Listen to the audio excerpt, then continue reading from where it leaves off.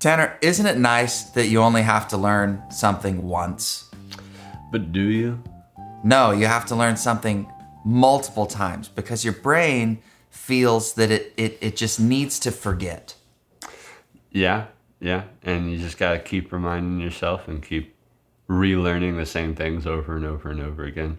I can't tell you the amount of times that I've had to relearn music-related things, why certain signals go through music cables the way that they do. I used to be able to explain to different people like you everything, no matter how intricate, about a camera because it was like my absolute passion for a year or two.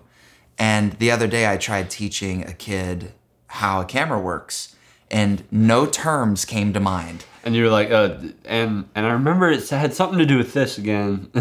Oh, even the basics of like the exposure triangle, I was having a real hard time. Wow. Yeah. Right? Yeah, with certain wording of how certain things work. Huh. You should try sometime. Try teaching someone how it works. You'll see. You'll stumble. No matter how familiar you are with it, if you haven't like explained it or taught it in a long time, then you don't actually have that solid of a grasp of it. Yeah, and it's kind of frustrating that you just have to keep up with it. I haven't looked over at my notes at all or stayed up to date with that information because I've learned how to use it in a way that works for my purposes. And that's fine. And that's what most people do. But I kind of love the idea of like maintaining being an absolute pro where, oh yeah, this is my passion. And anytime I talk to anyone about cameras or music, I could just rattle off facts because like I'm up to date and I continually exercise my brain every day, keeping in touch with those skills. But it's so hard to do that, to do anything every day. Yeah. I've come to learn. And because those are things that you don't necessarily you might use the methods and the principles every day, but you don't necessarily use how to exactly explain every intricate process every single day. And so the stuff that you don't use over and over, that's what gets discarded. Yeah, and which is kind of a lot. Yeah. It's a lot of it. I mean, I guess it's good and practical in life that I didn't say impractical. I just said and practical. It probably sounded. it was a good old apostrophe and like yeah, like stuff things. Right.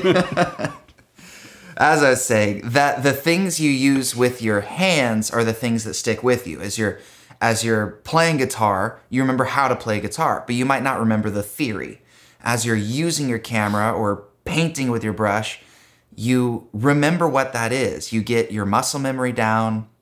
Those are the things you actually do every day. Mm-hmm. And you can do those things every day for years without ever coming across theory or, book smarts. And so that's a practice you have to purpose to stay up to date with, or you're gonna just not know any of that. Yeah. Even if once upon a time you knew all of it. And so that's just frustrating. Yeah. And some people argue that it doesn't matter, and a lot of them are probably right in regards to plenty of things, but yeah, it's more of a matter of just wanting to have that, if it's something that you're passionate about, have that deeper level of understanding rather than just I don't exactly know what I'm doing, but what I do usually winds up good. Instead, it's saying like, I know exactly what I'm doing and I know why it wound up being good.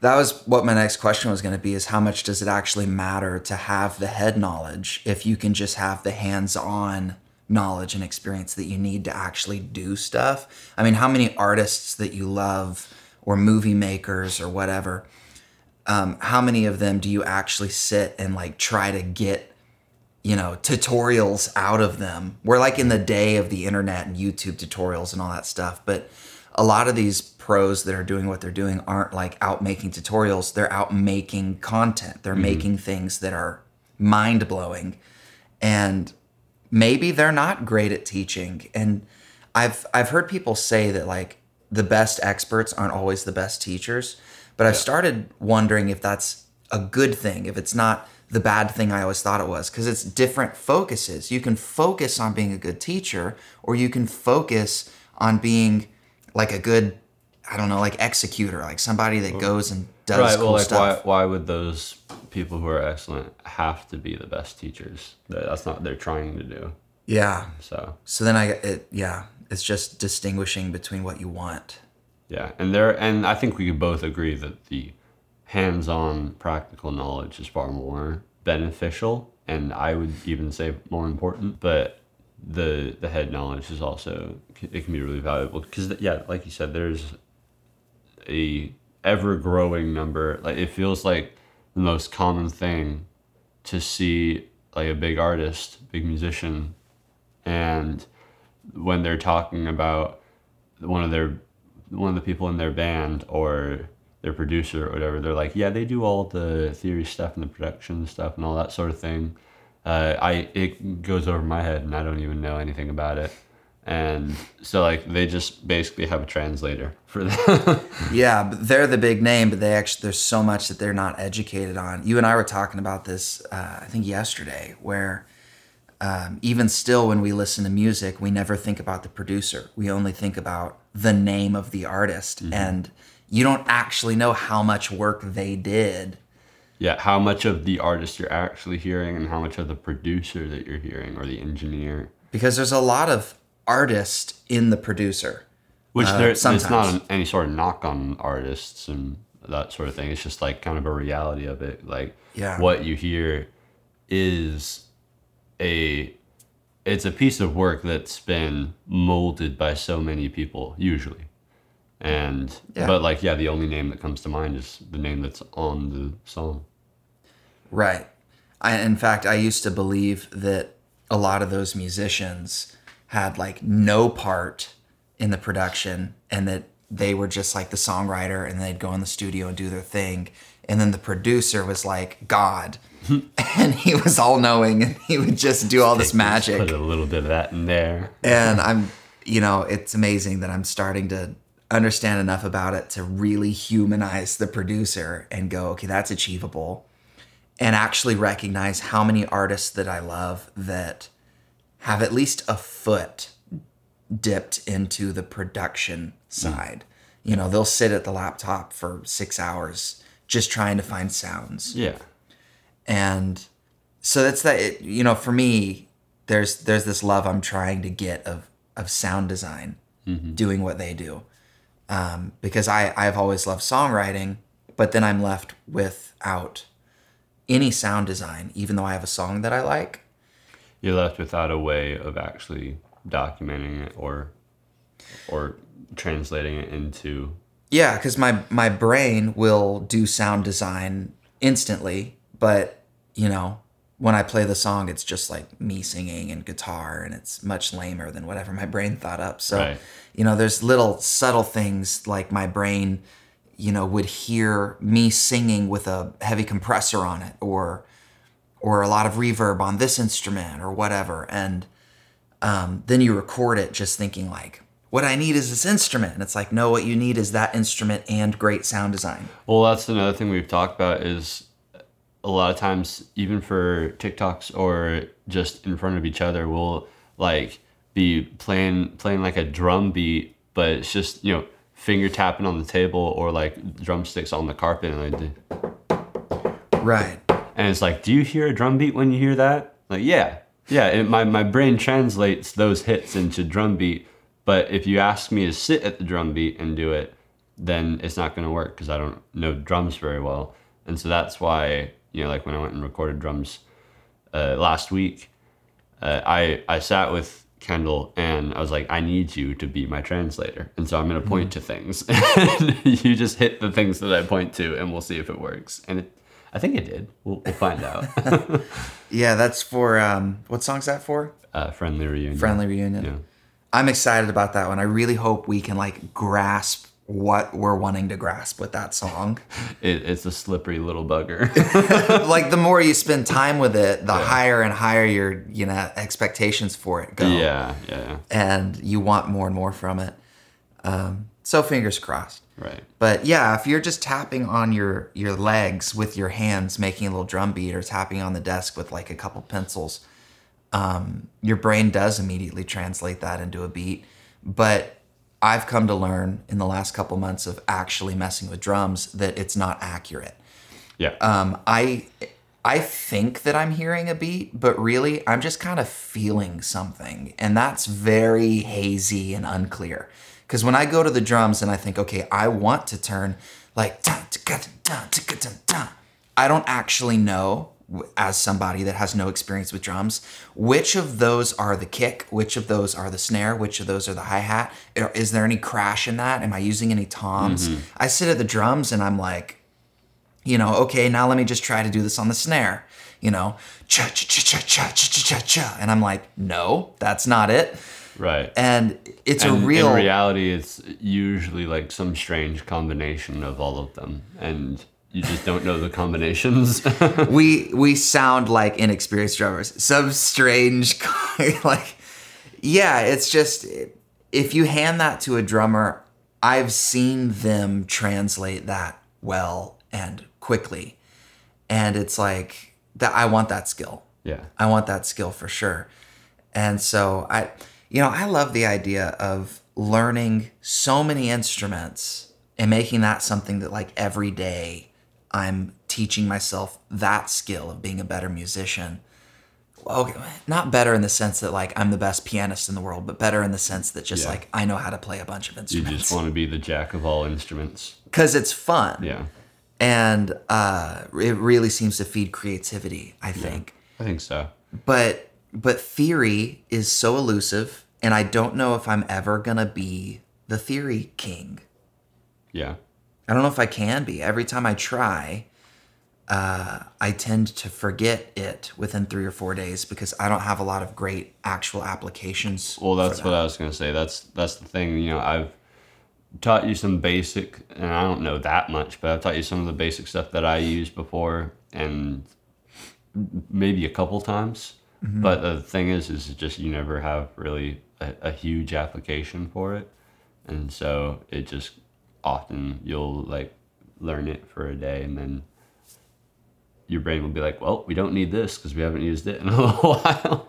Yeah, that's really true. And I don't know what the application for most theory or just a lot of theory I've learned is. Because again, as a videographer, I've done so much of it and figured out how to, make a living doing it and whatnot. And it's like, but what do I do with the theory if I'm not actively trying to teach people? And it actually is great for me to distinguish for myself, just for my confidence, like between being a teacher and a professional, to where being a professional doesn't mean you have to be able to have all the head smarts.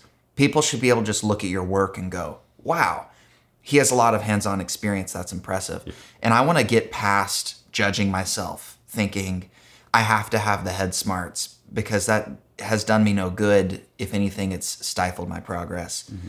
And it's just, it's always holding me down, this idea that, well, I need to Google more and watch more tutorials and like fill my head with all this stuff, when really it's like, if I could just get hands-on and put my creative taste, into music and try out different shots that maybe well-educated people wouldn't try those shots with their camera because it's not proper and you're tilting the vertical axis in a way that you shouldn't for real estate or whatever. And it's like, blah, blah, blah, blah, blah. Like, you can get away from creativity as you go towards head smarts. Yeah. And that has always been a weird internal battle for me of like, well, I don't want to do that, so I don't want to get educated, but I want to get educated so that I can be a pro. I've gone through a lot of those. I mean, I started out like anybody else, didn't know any of the rules, and so broke a lot of the rules without knowing what they were, and a lot of times it turned out bad, a lot of times it turned out good. Right. And then I learned a lot of the theory, and then I got to a place where we might have talked about this before, but like you would do something on the piano and I'd be like, no, you're not supposed to do that. And I would immediately be like, why? Right. Why is that? And I'd be like, it's not the right scale or whatever, and something stupid. And then I would play it again and I would just be like, but listen to it. Yeah. I remember all of that. Yeah. And then it does continue to be something that you have to almost struggle against, but not to the same degree, because you realize that those rules are only really guidelines. They're only ways of understanding music. They're not dictations of what music has to be or whatever it is. Yeah. Truth is, I shouldn't have ever been hiding from it. I've just been misguided. I need to learn all of those rules because of what you said. They're guidelines.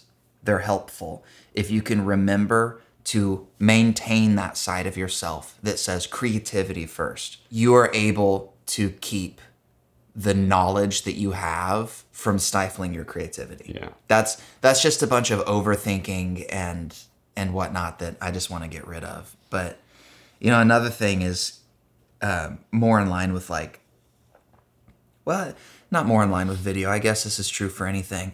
If you're starting out and it's your first, second, or third project, when you've just info dumped on yourself and you've got all this information, let's say with videography, because we both definitely experienced this. You're about to go film a wedding and you have written down on paper your shot list. It's the first time you've ever made a shot list and it is decked out with shot ideas. And you've thought through the list and you have different creative things that you might want to try. And, you've given time and energy to picturing what these shots will be like in your head and all this stuff. Mm-hmm. And you capture each of those things twice on the day of. And you talk with people to get them to pose for you because you read online, pose shots rather than just candid everything. You want things to look candid, but without ever posing anything, sometimes you just don't get that magical shot of the two people doing that thing in front of that great spot. So you're doing all this stuff. Yeah, and that video, even though you're kind of a beginner, totally a beginner, that video ends up being pretty dang good. There are videos like that I look back on and I'm like, wow, that was my first video or my third video, and it's better than my 9th video because it just so happens that on my 9th video, I felt like a pro. I was just like, you know what? I've done this 9 times. It always ends up okay. You don't make a shot list. And it kind of compounds. You don't make a shot list. You don't ask people to, stand a certain way. You just kind of think, my camera's going to capture this well. And there are parts of it that look better. Yeah. Because maybe you have a little bit better Might gear. be technically better.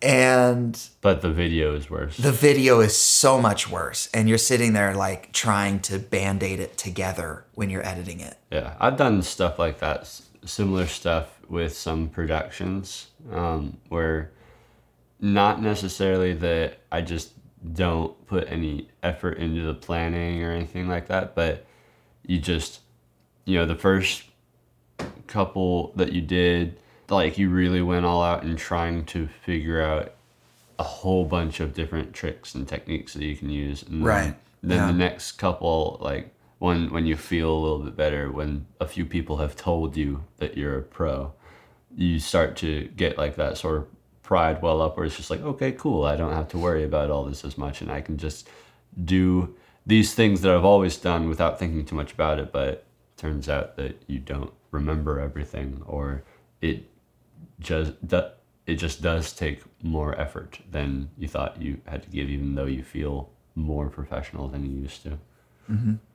So our secret is to just keep learning so that we can not get relaxed, not get apathetic towards the things that we're creating, and also to not let that learning stifle our creativity, but to just let it inform our creativity. Yeah, it's good to just, set that in your mind. I am going to keep learning for the rest of my life. I'm not going to become a pro at this and then I've reached the end of something. I'll never have achieved that level. It's just something that you're always striving towards. You just learn more and more that all of this is lifestyle. This is your life. It's like these decisions you're making of where you're wanting to put your time, your energy, that is the life that you're living. And you should ask yourself, if you're happy with it, if you like it. But it's just going to keep going. There isn't ends of the road for each of these things unless what you're doing is a means to an end. Right. And you're going to one day walk away from that because you're moving on to something completely different. You have to stay up to date or you're going to forget things. Mm-hmm. It's a constant process. Gotta stay up to date, and you gotta find ways to incorporate what you learn into your daily process. Yeah. I thought it'd be a good way to end this episode by talking about Blink the Cow, which we bought before we ever went to Colorado as a tip jar because we thought it was a brilliant idea to be able to tell people. If you've never been cow tipping, now's your chance. I love that. But before we ever really used Blink, I mean, I guess we used them once. We used them maybe once or twice. Yeah, I don't know. Again, before Colorado. Not much. We took them up to Colorado. We had him in the trunk of one of our cars, wrapped up in a blanket to just make sure he doesn't... Keep him safe. Break. And I think maybe we were at a hotel trying to hot tub. Yeah. Because treat it was... ourselves out of our cars. Yeah, because it was cold that night. We were like, you know what? Let's freaking go hot tub and have continental breakfast at a hotel. And we needed a towel or something. I don't know. I went and grabbed a towel from the back of his car and pulled on it. And Blink went flying and landed on the concrete and broke into a bunch of pieces. So yesterday, I glued them back together with some Elmer's glue.